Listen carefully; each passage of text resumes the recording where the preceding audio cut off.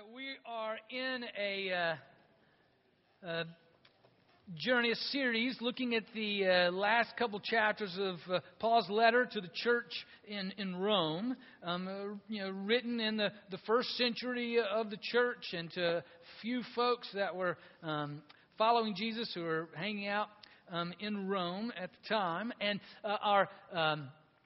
we've been talking about total transformation and how we're transformed because of the grace of God, the love of God, and His beauty and His righteousness. And today, the particular focus is on transformed through submission. That just sounds fun, huh?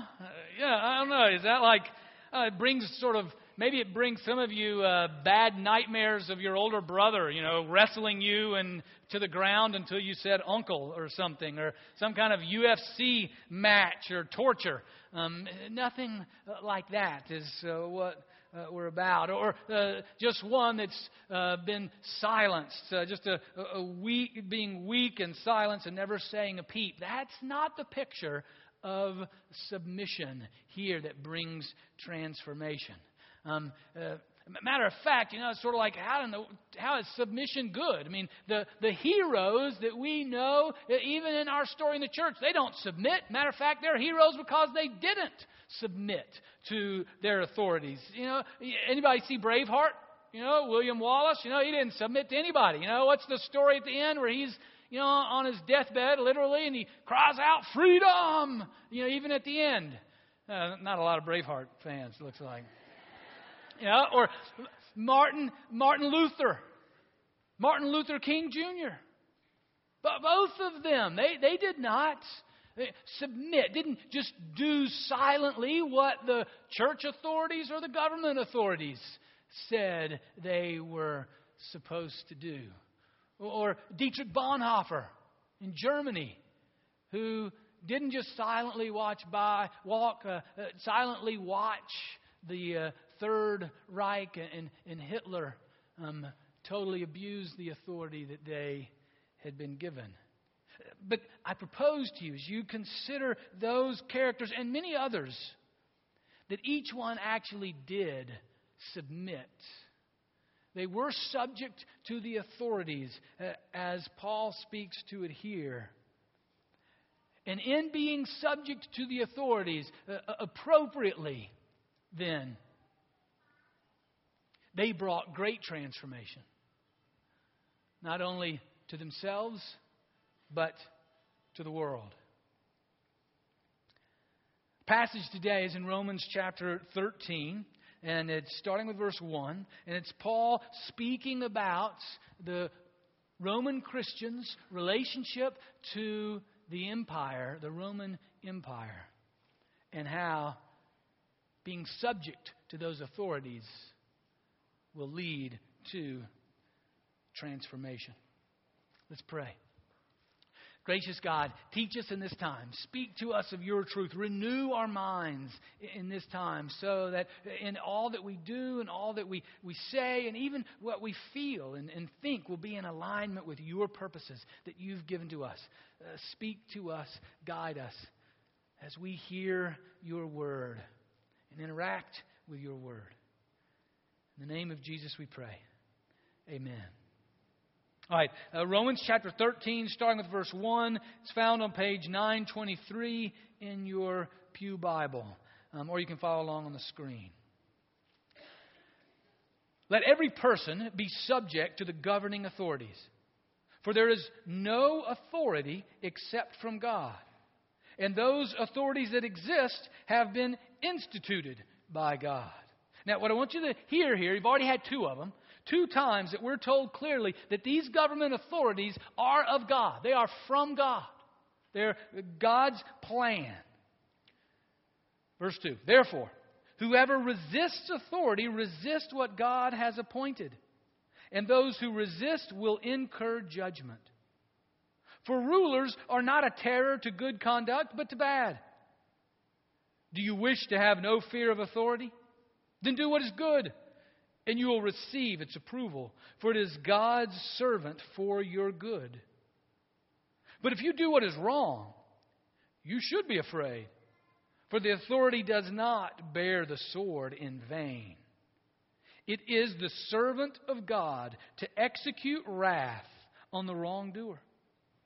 Therefore, one must be subject, not only because of wrath, but also because of conscience. For the same reason, you also pay taxes. For the authorities are God's servants, busy with this very thing. Pay to all what is due them. Taxes to whom taxes are due, revenue to whom revenue is due, respect to whom respect is due, honor to whom honor is due. This is the word of the Lord. Thanks be to God. All right, so the first thing to note here is that government officials, those people that are in official capacities of leadership over a nation, a state, over a community, are there as God's servants. They are representing God's authority that God has set in place.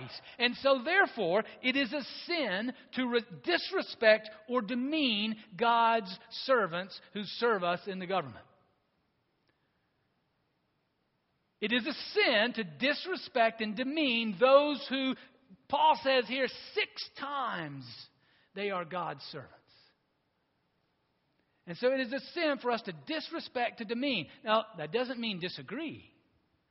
We may disagree, but to disrespect, to demean, to dishonor is a sin.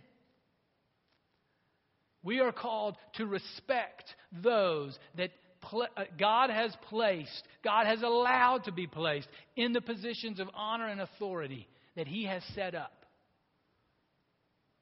in our land and in any land. And you might look at that and say, whoa, man, aren't you sort of over-speaking there? I mean, come on. Do you know what our leaders are like or what our nation is like? I mean, really? They're God's representatives? Well, did you know what the empire of Rome was like? I mean, did you think about what Nero, he was one of the Roman empires. That dude was lost, man. He was gone. He was wacky. You looked at him wrong, off with your head. And there was no justice system to pursue any other way. Paul is speaking to the church in Rome during the Roman Empire. So we got nothing on the Christians in the first century in terms of whacked out government leaders. And in that setting, Paul is telling us that this order is God's plan that He has set up for all to follow. That there is to be respect. It means that there is not a Christian way of having anarchy. You know, of just doing what you want to do, when you want to do it, where you want to do it. That's just not the Christian perspective. I mean, in a way, that's the way of Adam.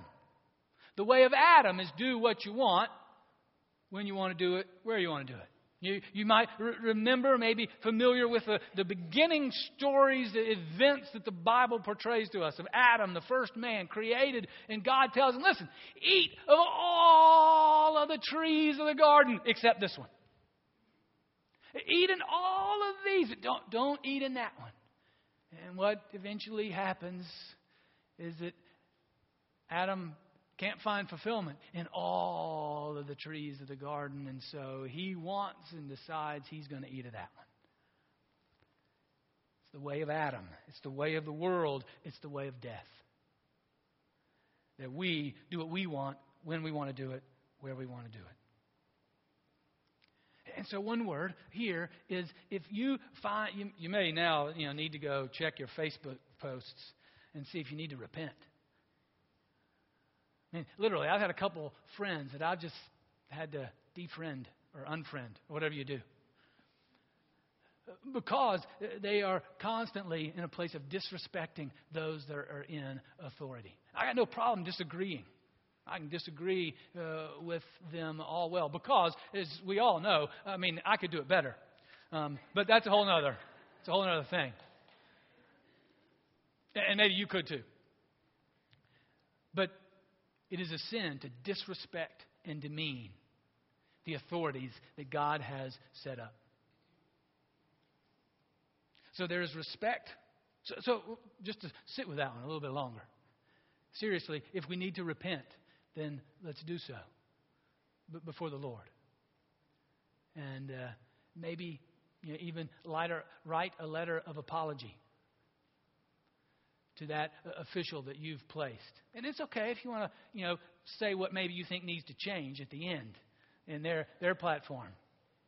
But maybe that needs to happen for you. So there's respect that is called for in this being subject to, in this submitting to. There's also responsibility. For God's authority is placed in government servants. So we understand an appropriate appreciation and respect for God's authority being placed in God's government, in the government servants that are God's servants. We also have an appropriate then understanding of the government's responsibilities and what they are to do in fulfilling God's authority.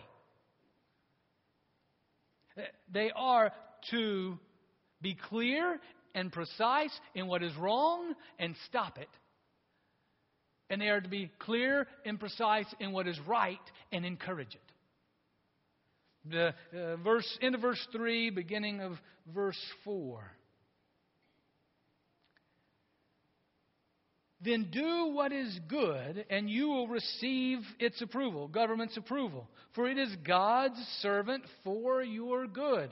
See, it's to say what is good and to do it. But if you do what is wrong, you should be afraid. For the authority does not bear the sword in vain. It is the servant of God to execute wrath on the wrongdoer. The responsibility then of those in those positions of authority to state clearly, precisely what is wrong and then to stop it. Now, the definition of good and bad is a whole other sermon. And that definition is according to God's authority. And that may be where we might disagree with many of our government authorities, or even disagree with one another. But that is then the role, the responsibility of the authority that has been placed before us in our government structures and others. To name what is good and to affirm it and encourage it. To name what is evil and to stop it. To keep it from continuing. Now, I propose to you that the folks that I mentioned at the beginning, in their best moments, were in total obedience to this passage. They were subject to the authorities that they were disagreeing with. They respected, in their best, they respected and honored it. And they stood up. They honored and respected it so much that they were willing then to stand up and say, what you are doing is not your divine responsibility. What you are doing in your government structures, in your church structures, you're not promoting what is good and stopping what is bad. You're doing just the opposite. You're promoting what is bad and stopping what is good.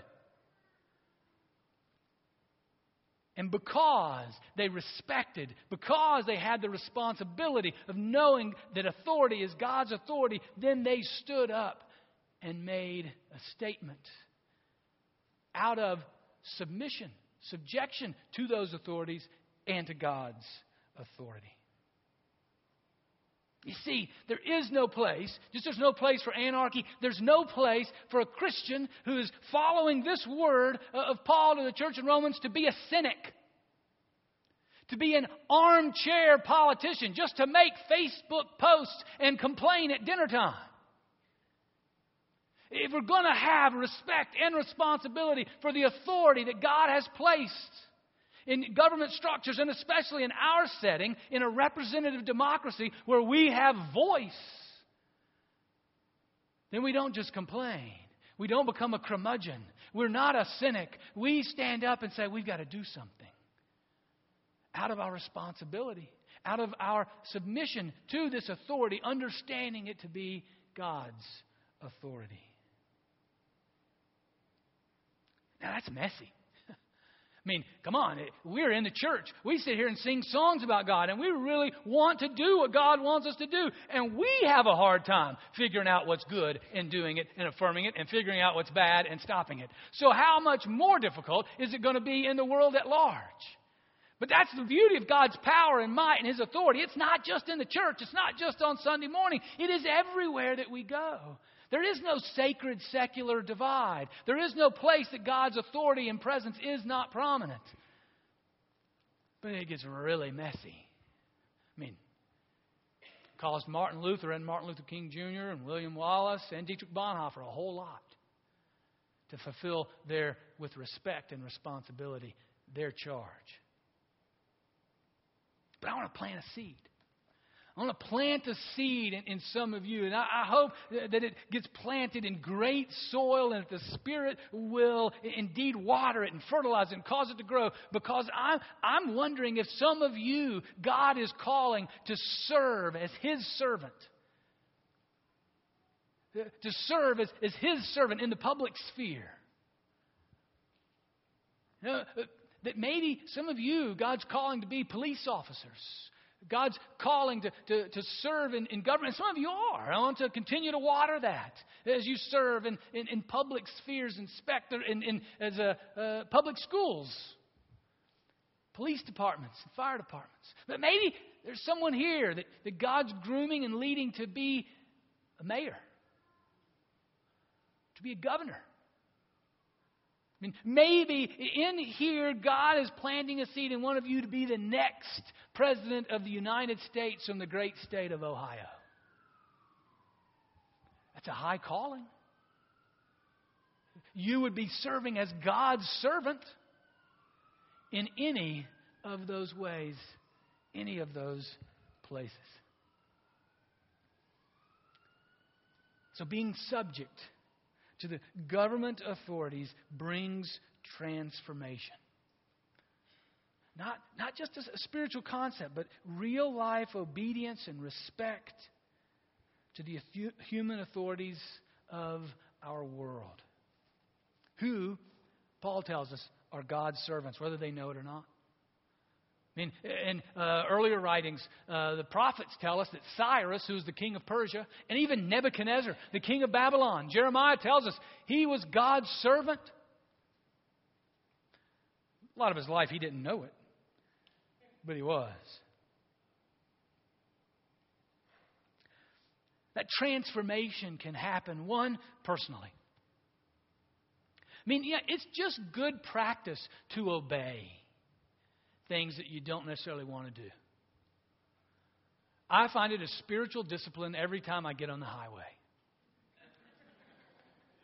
And I've tried every theological angle somehow to say the speed limit is against the will of God.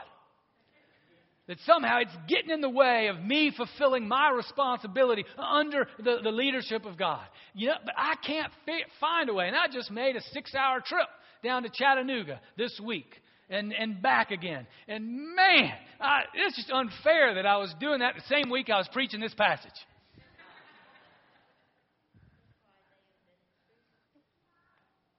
There you go. That's why they invented cruise control. For people like me, huh? But then the challenge is to set it at the right spot, Sharon, but it's good, at least for me, it is good habit to obey. Because there's nothing about that law that is unjust. I don't care how hard you want to argue. It's just about the fact that I want to get down there sooner than they're going to let me. But it is good for the soul. It is about the transformation of me. When to obey the law. To be subject to the governing authorities. Brings transformation to us. But it also can bring, if God so wills and so inclines and so blesses, it can bring grand transformation even to the world around us. I mean, isn't that the story of the folks that I mentioned at the beginning? That if we, in respect and responsibility to our ultimate authority in God, that we are subject to the authorities that are around us. And in respect and responsibility, we actively pursue bringing those best we can in alignment with what we understand to be good and opposed to what is evil, then that may not only bring transformation to me, but may indeed, even if God so blesses, change our world. Through submission, respect, and responsibility to the authority of God and the authorities that God has placed, transformation will occur. Amen.